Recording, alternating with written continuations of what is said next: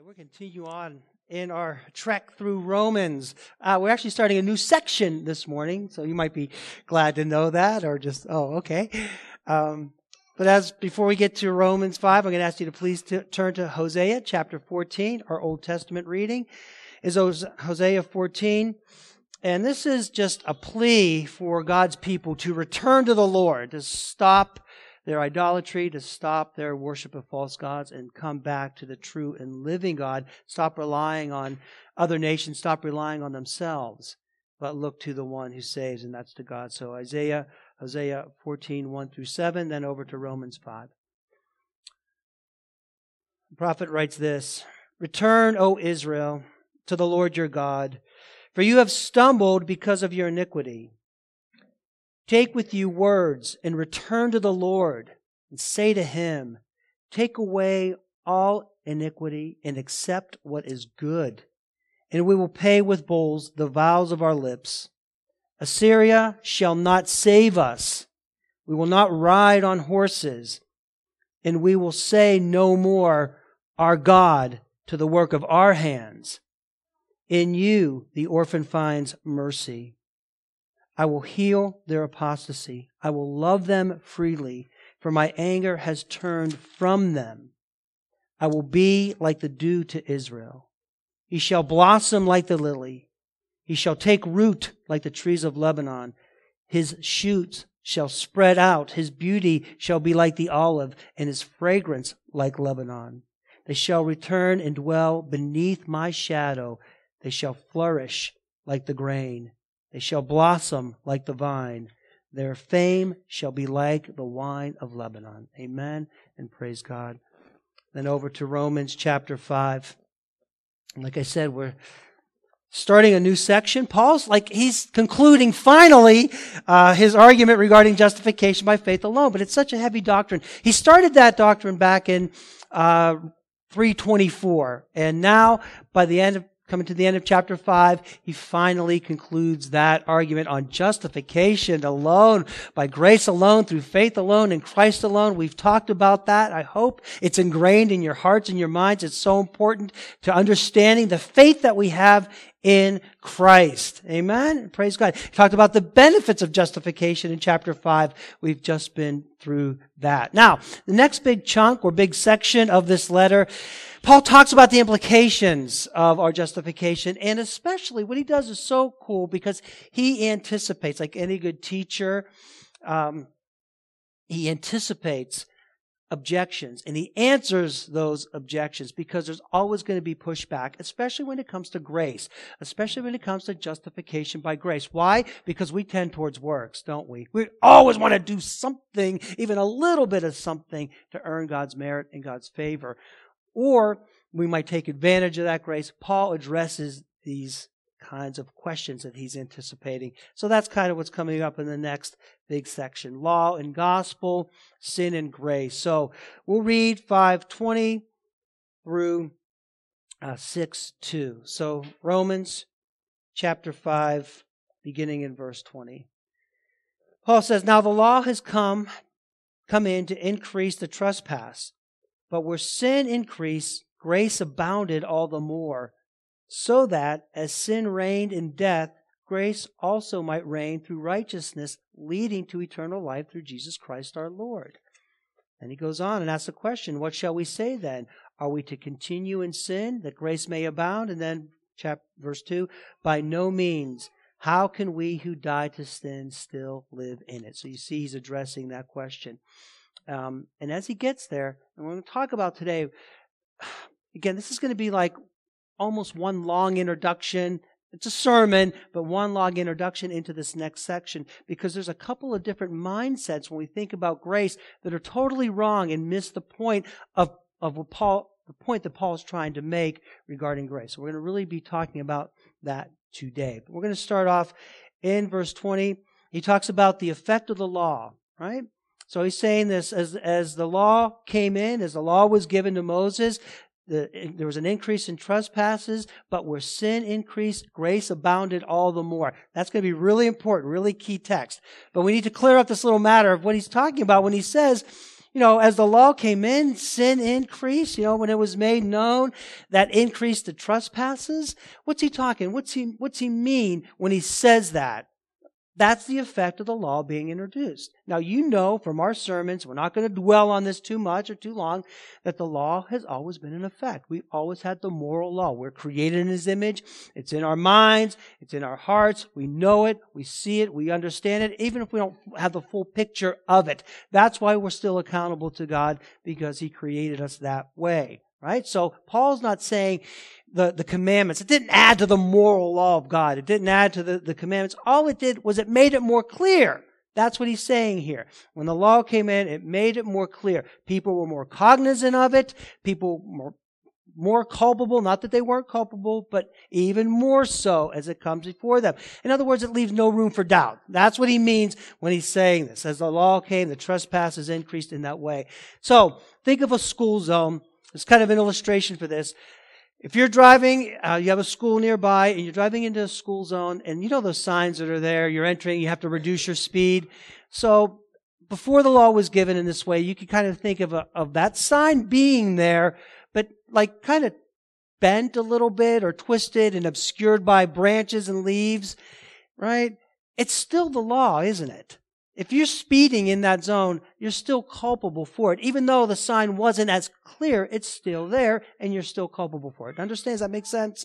Now he's saying, but when the law came, when the law was given, that's like taking that sign, building a brand new sign, a huge sign, speed limit, school zone, 15 with the flashing lights, so you can't miss it, right? So if you're speeding through that, you're actually hitting the gas to get through. Does that make sense? That's the idea with the law when he talks about it. That law comes, and then you see it more clearly, and then he goes on to say, and that's where the trespasses increase. Well, what's that mean?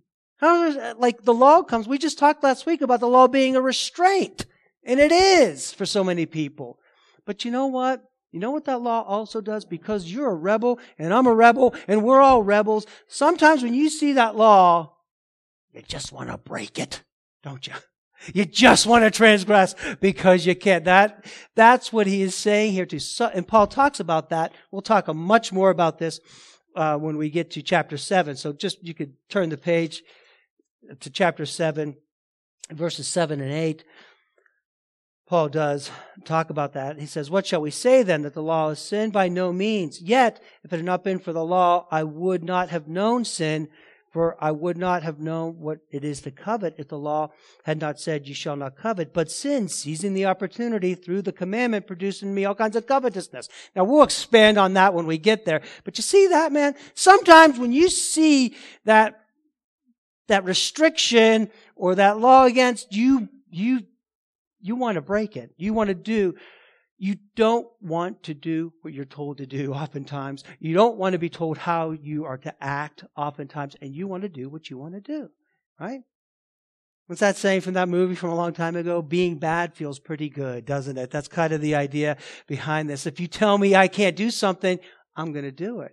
You tell a little kid, don't touch that. What's that little kid's first reaction? No, they're going to touch that. Don't do that, right? They're going to do that. They're going to seek to do that. That's kind of how the law, when you're told not to, when you have those restrictions, it kind of says, no, I'm going to do this. There's part of that that provokes us to sin. So that is what's going on here. So it could actually provoke you to break the law. So that's what he's saying here. But then the stunning statement, and this is what we're going to focus in on today, when he says, the law came in to increase the trespass, but where sin increased, grace abounded all the more. When that sin increased, that's an absolute stunning statement.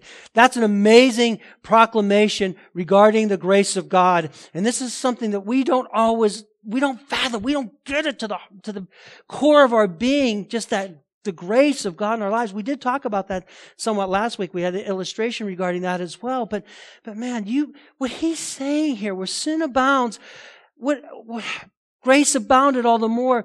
Listen to this. What he's saying is that you cannot out-sin God's grace. Do you know that? That He loves us and He died on the cross, so we cannot out-sin the grace of God. No matter how many sins we commit, if we are in Christ, we are covered by His blood and our sins are forgiven in Him. He's saying there's no sin that's too great too high, too low, that's not forgiven by grace. Do you understand? Where sin abounds, grace abounds all that much more. That's what Paul is writing here. There's no limit to His grace. You get that, man? Do you understand that? Aren't you so thankful that there's no limits to His grace and forgiveness? Because we'd be in big trouble, because every day we sin in some way and we rely on that grace and mercy in Christ. Amen and praise God. What if He said, okay, no. This is it. One more time and I'm done with you. We'd all be toast, like tomorrow, or maybe even later today, or maybe even the next 10 minutes, because His grace would not be covering us. But as it is, that grace abounds all the more. Aren't we blessed? Aren't you thankful? Aren't you praising the Lord? This is boundless grace, is what He's saying. Where sin increased, grace abounded all the more. That's the heart of the gospel. Check out these verses. It's going to be a little machine gun here. If we confess our sins, He's faithful and just to forgive us our sins and to cleanse us from all unrighteousness. That's abounding grace. Isaiah 1:18, come now, let us reason together, says the Lord. Though your sins are like scarlet, they shall be as white as snow. Though they are red like crimson, they shall become like wool. That is boundless grace. Isaiah 43:25, I am He who blots out your transgressions for my own sake, and I will not remember your sins. Amen and praise God. Psalm 103:11 and 12. For as high as the heavens are above the earth, so great is His steadfast love towards those who fear Him. As far as the east is from the west, so far does He remove our transgressions from us. Praise God. Psalm 130:3 and 4. If you, O Lord, should mark iniquities, O Lord, who could stand? Nobody, right?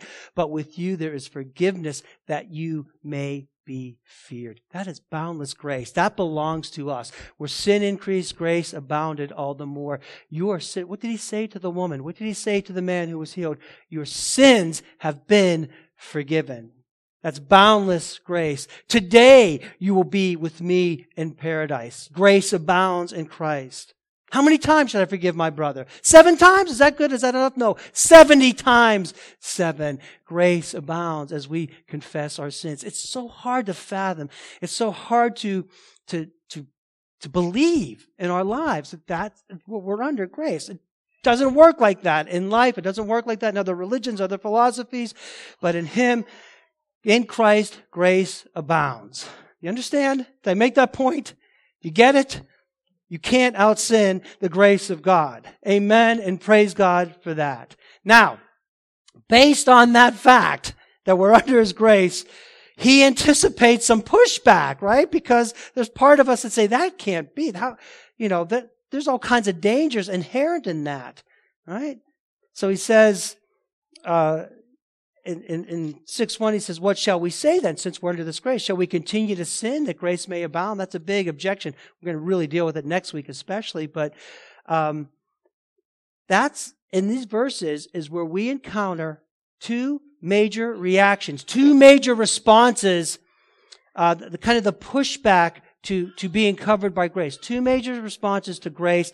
Both of them are wrong. They're both wrong in different ways. But you know what? They're very telling of where you may be standing with the Lord Jesus Christ. If you're not truly converted, if you don't truly grasp the grace that we're under, you're going to err on 2 different sides in the Christian milieu. Do you understand that? It's a big, big deal. It was a big deal then. It's a big deal today. These are dual dangers, and they are very real, and they are very present. So you need to understand them if you're going to understand what grace truly is. Now, we're going to get to that next week, and how we ought to live as Christian, how we view this Christian life, that the grace that we're under. But for today, we're going to talk and we're going to drill down on these 2 different responses, especially on the one regarding the legalistic aspect of it. So verse 20b, when we say that, look at the second half of verse 20, when he says that sin came.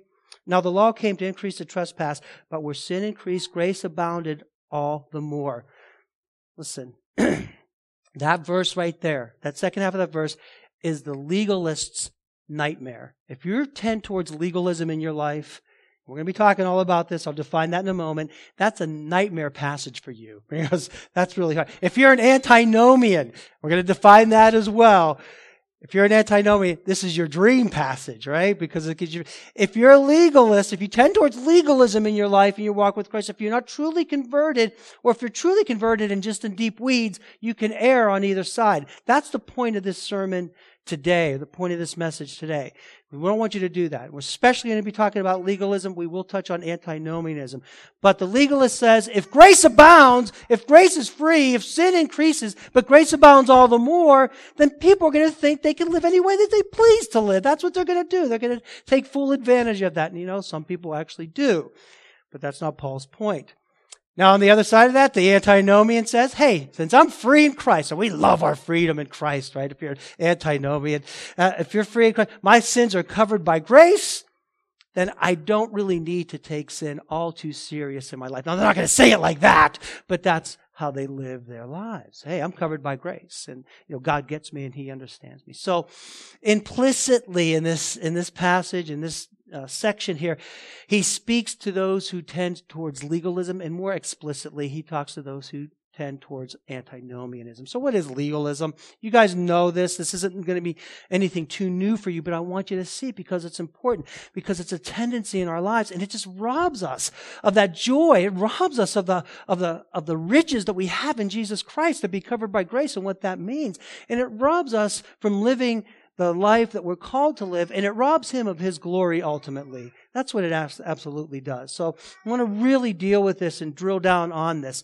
And it's just where you put the emphasis on the law. That's what it is. You put the emphasis on the law of God. They don't like this passage where grace, for sin abounds, grace abounds all the more. Wow, man, we got to be really careful with that grace thing, because that can be really dangerous, because you're going to do things you shouldn't really be doing. So the legalists will tend to put the reins on grace, kind of squelch that down a little bit. The Pharisees were famous for this, and it's still around today. It's not just the Pharisees back then, but the emphasis is on the law. So the legalists will say something like this with a verse like this. Okay?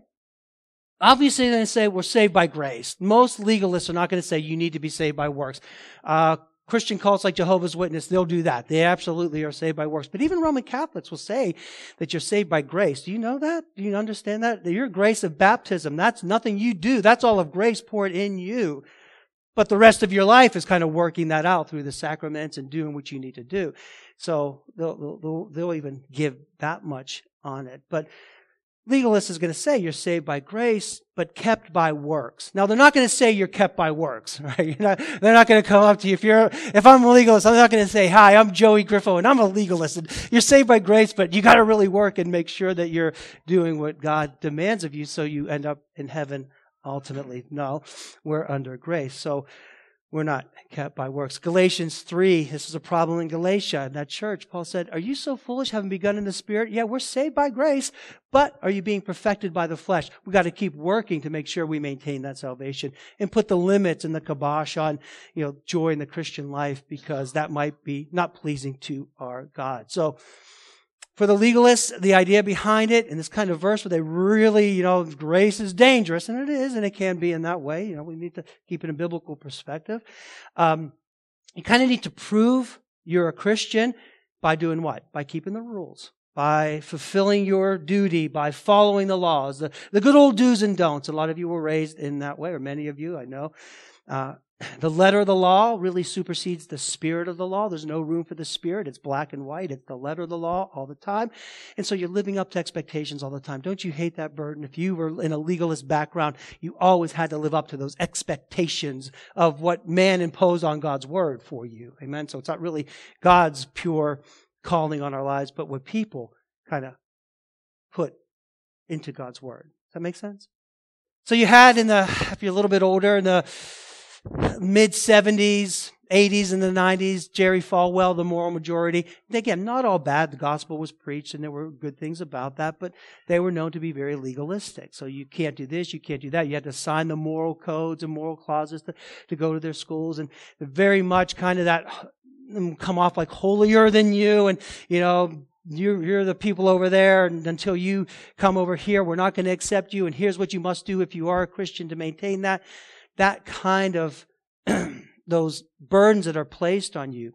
How many of you have heard of Bill Gothard and the whole thing with the family marriage? If you know the Duggars, they were kind of followers of of Gothard, again at that same time period, very legalistic. The fundamentalist Baptists, where they really place an emphasis on the do's and the don'ts to kind of show and prove that you are a Christian and that God is going to be pleased with you. That's not, that grace is very dangerous. The abounding, the abundance of grace is very dangerous to them. So if you tend towards that, and you need to examine yourself as I'm going through this, because this is what we're going to be talking about as we're laying the foundation for what Paul actually teaches regarding sin and the grace of God. Because this is a distortion of that. It really is. And it's a miserable way to live if you're a Christian. You will not experience joy, peace, and real fellowship with the Lord. You just don't. He's a cold and distant, fear God type of thing, afraid of God type of thing. So what happens if you're here and you don't see that grace abounding, you'll tend to build fences around the Word of God. So they're fence builders. You know what a fence builder is? Back in the day, we were growing up, nobody had fences for the most part. But if you put up a fence, that was kind of an offense to your neighbor. You're a fence builder, right? You're keeping people out. Now most people have fences for good reason. But what that does, what a fence builder does, is they take legitimate truths of Scripture. So it's not that the person that tends toward legalism is devoid of any truth. That's the scary part. There's actually truth in the teaching. There's actually Bible in what they're saying. And oftentimes quite a bit, right? The problem is they add layers to what the Scripture teaches. So Jesus says in Matthew 23 to the religious leaders, you are adding burdens onto people. You're weighing them down. You're not just teaching the Scripture, which they're called to obey, but you're adding onto that your own rules of interpretation of the Scripture so that God will still be pleased with you. And that's not required. But see, that's what you're doing so that God will still love you and He'll approve of you. Do you understand? So Jesus said, you're weighing them down with these burdens that you're placing upon them. Even if it's done with good intentions. And often they are done with good intentions. And oftentimes they're not even bad things necessarily. But to impose them, to make them almost an extension or a part of Scripture, that's where the problem is. You're not abounding in grace at that point. You're taking that and you're twisting that, you're adding to it. So a couple of real easy examples. I always go for the low-hanging fruit in these ways. We could talk about drink and alcohol. That's a big deal for many who tend towards legalism. Is drunkenness a sin? Yes. To have that idol of drunkenness and being there, that Bible definitely considers that. Do not be drunk with wine, but be filled with the Spirit. Read Proverbs throughout Scripture. We're told about the dangers of that, and there's real dangers with that, okay? And that is sin, and it can lead to other sinful actions as well. But what the legalists will do, who tend towards legalism, what are they going to say to you? Don't you drink! Don't you drink at all. Why would you drink if it could possibly lead to drunkenness? Dummy? That's the implication. Don't you see that? It just makes sense that you wouldn't drink at all. And so what they do is they impose that. They impose that on you. And there's kind of almost a feeling of guilt if you kind of go against that. The idea is like, you'll ruin your witness. You're going to ruin your witness if you drink. So why even drink one drink, Now, there is a possibility of ruining your witness if you're over there skunk drunk and say, I'm a Christian. No, that is bad. You don't want to do that. Huh? People are doing that kind of drunk witnessing. They get wasted and then they're really bold with trying to articulate the gospel. Believe me, I've seen that. But anyway, that's not what we're talking about here. So the idea is it's bad for your witness. It could lead to that. So why do it in the first place? Putting that safeguard there. Put that See, grace is not abounding in that. Because that's not what the Scripture actually teaches. Now, if you don't want to drink, amen, and praise God. That's fine. That's good. But when you impose that, say you must not, you cannot, and if you do, it's tantamount to sin. That's a different story. And that's why some of the institutions, they'll have forms you sign. You have to take vows of abstaining from alcohol to attend seminary. And the former denomination I was in was vow 8. Now, I did abstain from taking that vow. They made an exception. A few of us took that, but that was a vow. You go to some of the Christian colleges, seminaries, you have to vow that you will not touch alcohol. Do you see that?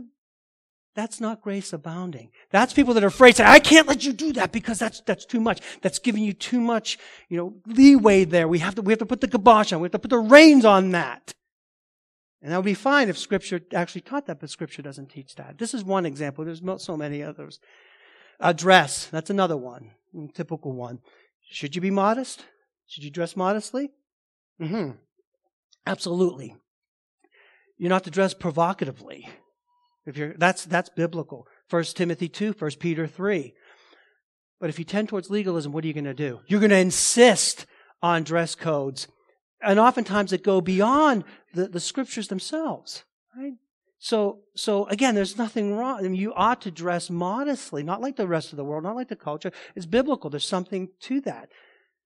You don't want to dress in that provocative way, to be sure, but you'll get the dress codes will say, if you're wearing slacks or you're wearing jeans, it's tantamount to sin. It's almost sin. And if you're a guy and you come to church and your suit's not on, see, I have my suit on. Where's your suit? You don't have your suits on. You're on your way to hell, man. That's hyperbole, obviously, but that's the idea. And that's the deal here. When Paul says where sin abounds, grace abounds all the more. The legalists can't take that grace abounds all the more. There has to be something to rein us in, to hold us in, besides the pure word of God. Do you see this? That's why it's a big problem for him. The focus for the legalist is on performance. I know this and understand this and get this down. I know that which I speak. I said that right.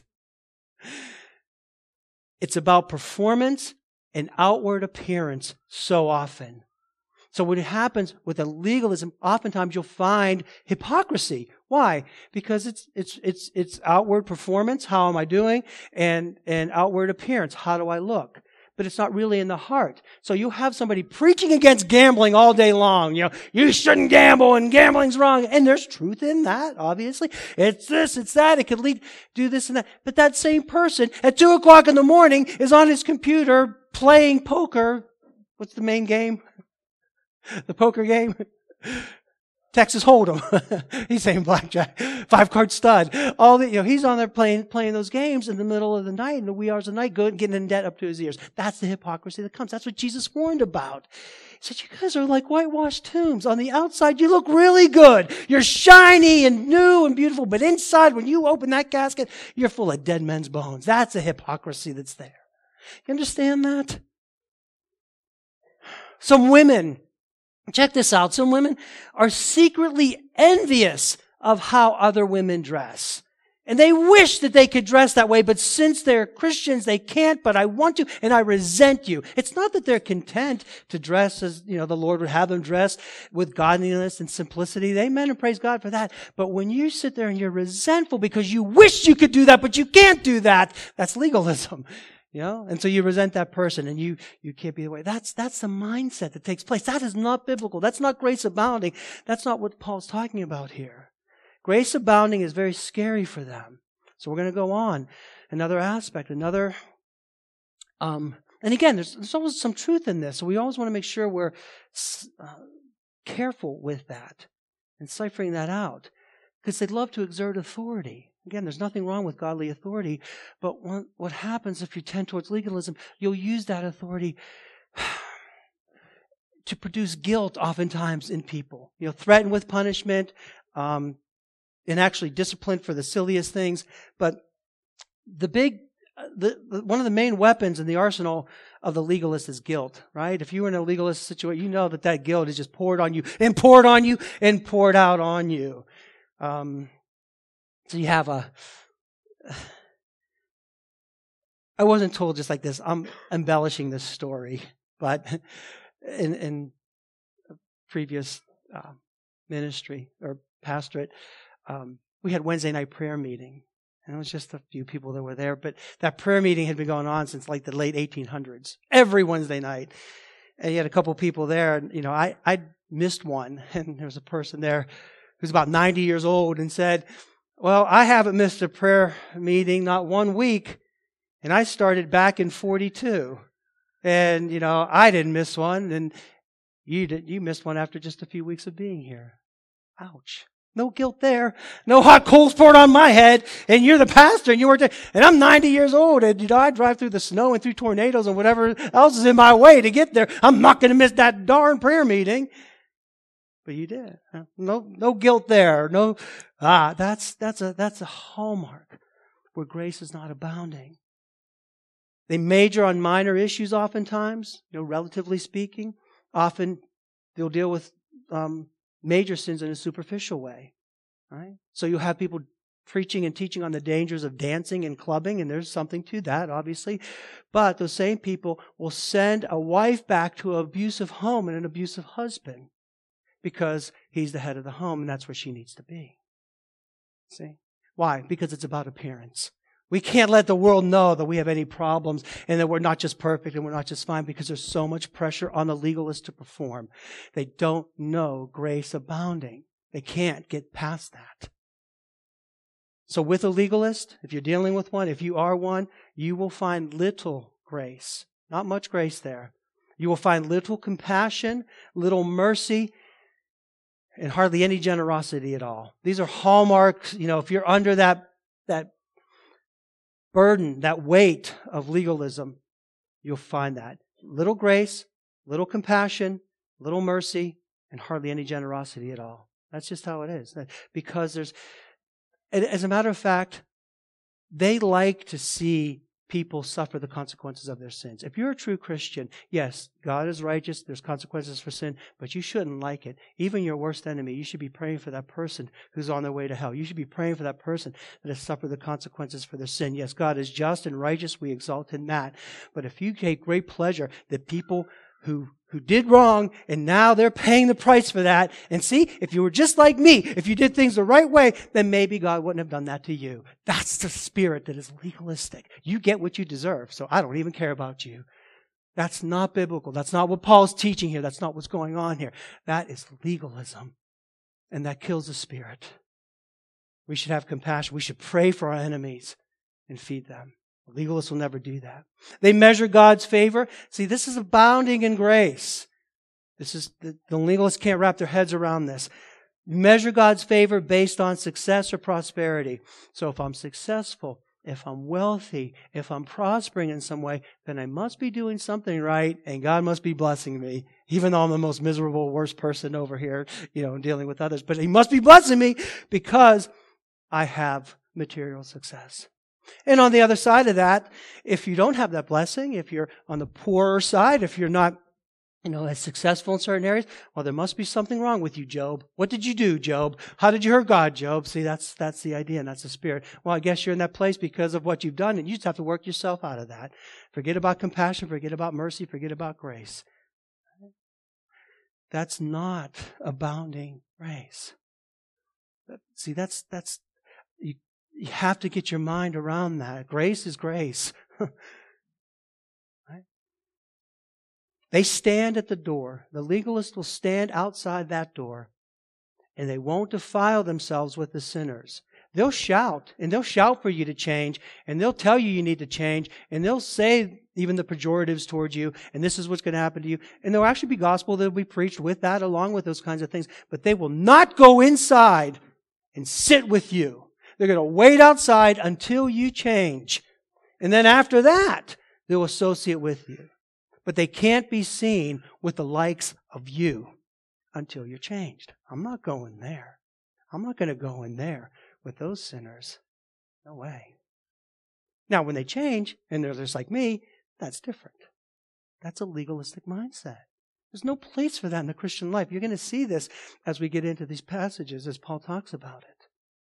The theology, I'm digging deep. I'm digging deep this morning on this. The theology, when it comes to legalists, listen, they're going to know Scripture. They're going to have their Bible verses memorized. They're going to know more Bible verses than you do. They're going to know their catechisms. They're going to know. Because why? Because it's performance. Because it's achievement. Because it's competition. And God, I'm doing good. See God, see how good I'm doing. And I know these verses. Now, is it good to memorize verses? Yes. We should have the Bible memorized. Amen. Praise God. That's all good. It should be in our hearts, ready in our tongues, all that good stuff. But if you're doing it just to perform and just to achieve, then it's not in your heart. And for the legalists, that's how it is so often.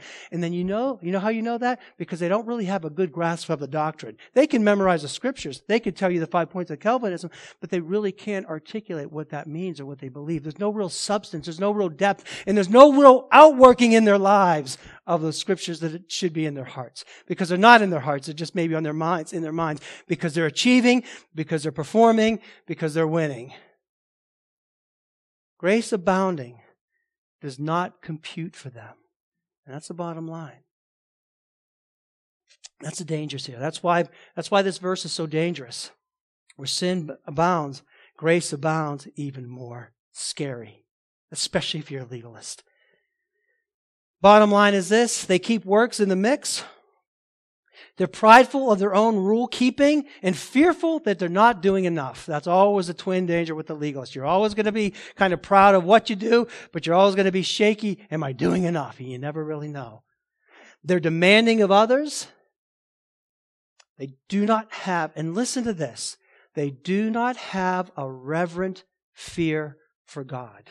You understand that? Because you're going to think, oh, they're close to God. They know their Bible. They're being holy. They're living this life. They're not drinking. They're not smoking. They're not dancing. They don't swear. They don't watch TV. Okay.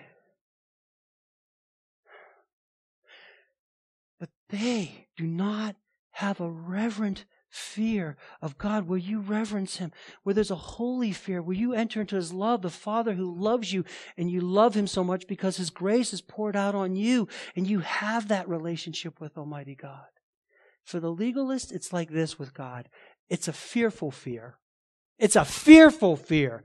You're afraid of God, and you see Him as that, that unsatisfied father, the dad that you can never really, really please no matter how hard you try, or you don't know if you're pleasing to him. And if he gives you a pat on the back one time, a pat on the shoulder, you're really happy with that, but you never really know. That's how the legalist views God. And when you have that view of God, you end up frustrated, you end up cold, you end up distant, right? And you end up miserable. That's legalism. That's where grace is not abounding. That's not what Paul's talking about here. Where sin abounds, grace abounds more. And the fact is, if you tend towards that, I want you to examine your heart, because there's so many people, more Christians, more churches, more denominations that you know that are steeped in this garbage. You understand that? That might be you this morning.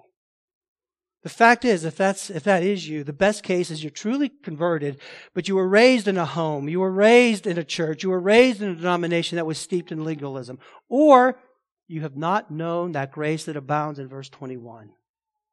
If that is you, then you need to turn to the Lord even now and seek His forgiveness and know His love and know that grace and know that mercy and that forgiveness that is in Him. Amen? Because His grace abounds. And we're not tied to legalism. We're tied to His Word by His Holy Spirit. We don't have to prove anything to anybody because we belong to Him. And as we live our lives, we glorify Him as we live obediently. Again, you're going to see that next time. But don't be legalistic. You're going to be miserable. You're going to be tied down. You're never going to be sure. You're never going to know. You're always going to wonder. And so many times what happens with the legalists, they end up cracking. They just end up, okay, I'm done with this. I can't please God, and I'm gone. You know this. I was raised in a legalistic home where, there was an evil spirit in the toaster, right? Katy Perry, right? Those kinds of things. Those things. I would commend to you the Ginger Duggar. Ginger Duggar. Check out her testimony. A lot of what I'm saying, she'll bring out. Check that out on YouTube. Check out her testimony, because she was steeped in this stuff. There's no grace there. Okay, well that's that. That was the long part. Now the shorter part is the transition to the other side. I'm going to address this more as we move on, but this is addressed even more explicitly, and that is the antinomian side. And he says this, now where the law came to increase, the law came to increase the trespass, but where sin increased, grace abounded all the more. Antinomians love that, right? And you've been saved through Christ. He goes on, then he says, what shall we say then? Shall we continue in sin that grace may abound? May it never be. Antinomians don't love that as much, but they do love this idea of grace abounding. And this is kind of where we find ourselves. Now, when I say antinomian, what do I mean? Anti means against. Nomos is law, so kind of against law. No law. No law. We're under grace. We are under grace. Amen. And there's truth in that. We're definitely under grace. But the antinomian says there's no law whatsoever. We're just free. We're not under the law. We're under grace. Our sins are covered. So again, we'll pick up a lot more on this next week. But they love the grace abounding in chapter 5. And they have little place for the law in their life. And so we kind of see this coming in, even with the seeker-sensitive churches, kind of not downplaying the law of God and our obedience to Him. Seeker-friendly church. God loves you, has a wonderful plan for your life. You can kind of do anything you want. God's still always going to love you no matter what. And, I just have to make a profession of faith and I belong to Him. And that's kind of all there is to it. So there's that. There's also the hyper grace movement. Joseph Prince, I guess, I know he's popular on television, but this is the idea that you are under grace. You are under grace. You're not under the law. And so you don't have to be fearful in any way, and just kind of do your thing. So the refrain for the antinomian is this: free from the law, oh blessed condition, I can sin all I want and still have remission. Right? That's it. That's the freedom cry of them. Now, listen, most do not use grace as a license to sin. Some do. But most people are not going to say, hey, I'm under grace, so I can go and have an affair and just be great with it because God's forgiven me. They're not going to be that bold or that outward. Some may be, but most aren't like that. But here it is with the antinomian. You know what it is? Especially, they're very self-focused. They're very self-focused, just kind of like the legalists as well. But they're very self-focused because antinomianism fits in with today's culture. It's a me first generation. God, it's all about me. God gets me. This is what I want. This is what I desire. This is what makes me happy. And God knows that. Even if it's not quite lining up with His Word, He still gets me and He still loves me and He wants me to be happy. So antinomians kind of live in that way. No real need to see sin for what it is, confess sin, repent of sin, turn from sin. Not too much of that. They use their freedom, before considering others. So when it comes to the weaker brother, an antinomian, they're not going to care about your convictions as a Christian. They're going to see that as legalistic, and they might even come not to like you too much. That's not how we're to see one another in Christ, especially if you're mature in Jesus Christ, right?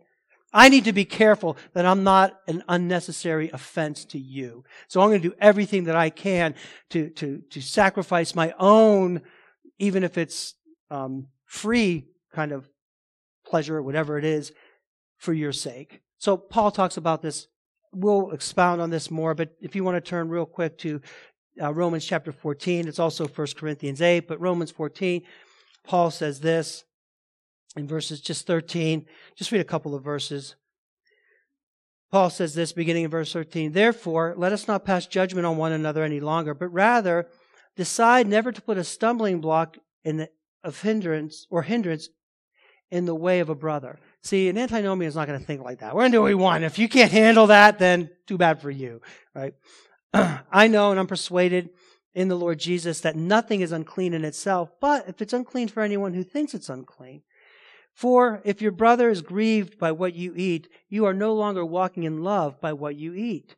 Do not destroy the one for whom Christ died. So you see that? And then we go to 1 Corinthians 8. It's the same thing.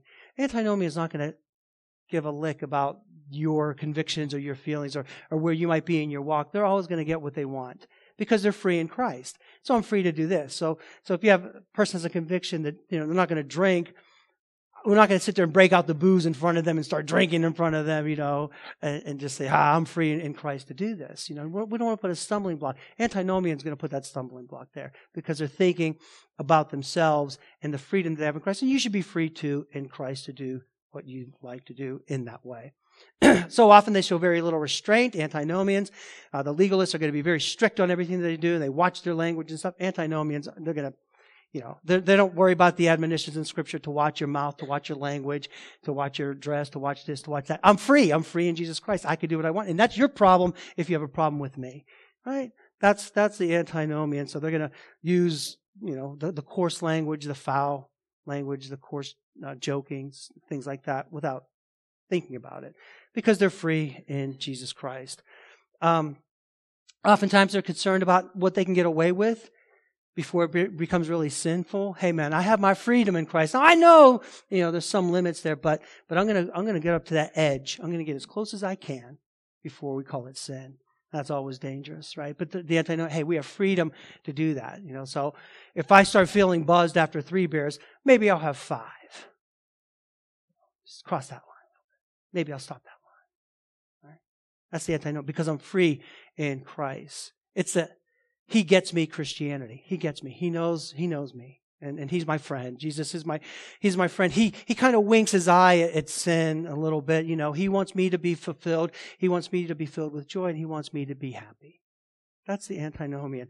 That's where grace abounds. Hey, I have grace. We're under grace. We're not under law. They're not overly concerned with theology. They're not overly concerned with deep study of the Word. It's about feelings. It's about emotion. It's about practicality. It's about getting what I want. Give me 7 steps. Give me 5 principles. Give me 12 days to be a better me in Jesus Christ. That's the antinomian, under grace. One time I talked to a person who's this way, said, I'm not under the law. We're under grace. I said, what's that mean? Not under the law. Because Paul talks about that. We will talk about that. He says, well, we're under the law of Christ and under the law of love. I said, okay, what's the law of Christ? What's the law of love? I never really heard of that. It's kind of a vague answer. So, well, it's, love the Lord your God with all your heart, soul, strength, and mind, and your neighbor as yourself. And I said, well, that's a summary of the 10 Commandments. That's a summary of the moral law. That's, the 2 tables of the law. I said, well, it's the Sermon on the Mount. It's the Sermon on the Mount. Well, that's really an exposition of the 10 Commandments. It's an exposition of the law of God. So, so more later on this, but that's kind of the idea. No, we're just free in Christ. We're under grace. We're not under law. The law is gone. The law has nothing to do with the Christian life. Right? Again, we'll talk more about this and see what Scripture actually teaches. But the antinomian is going to go in with the tax collectors. The legalist is going to stand outside the door. Antinomian is going to go in. And the antinomian is going to go in and party with them. Jesus went in with the tax collectors. They love that. He went in with the tax collectors and sinners. But they forget to tell you that He went in to preach to them. He wasn't indulging them. He wasn't affirming them. What an antinomian will do, go in with the tax collectors and say, hey, I got away. Jesus is good. You should look to Jesus. But you know what? We're pretty much okay, just kind of the way we're like, look to Jesus, man. I look to Jesus. But that's kind of the extent of it. But mostly they're going to affirm, and they're going to be okay because Jesus loves everybody and He loves you as well. So it's going to be okay. That's the antinomian view of this. Right? So in conclusion, in the end, both legalism and antinomianism end up being, number one, selfish. That's not biblical. That's not grace abounding. Why? The legalist says, look, God, here's what I do. The antinomian says, here's what I get to do in Christ. They end up, number 2, being very prideful. They lack humility, dependence, and theological depth. That's a sure sign. Both sides. See, this is very common because they're both wrong. Neither of them are right. So you talk to the antinomian, you talk to them about election, predestination, words that are in the Bible, they're going to be, what? I'm under grace. I don't really even need to know. The Holy Spirit will give me what I need to know. Right? Prideful in that way. And number 3, both lack reverent fear for the Lord. That's true fear of the Lord. We talked about the legalist fearfulness of God. They're afraid in that way. But the antinomian does not fear God enough. There's no real fear of the Lord in his eyes. God's my buddy. God's my man. Jesus is my homie. He's my friend. He's cool. He's my dude. Dude, don't say that. So you see both sides. That's why we get the balance. That's what Paul's going to be talking about, what it means to be saved by grace. What is Paul's point regarding grace abounding in the Christian life? We're going to start with that next week.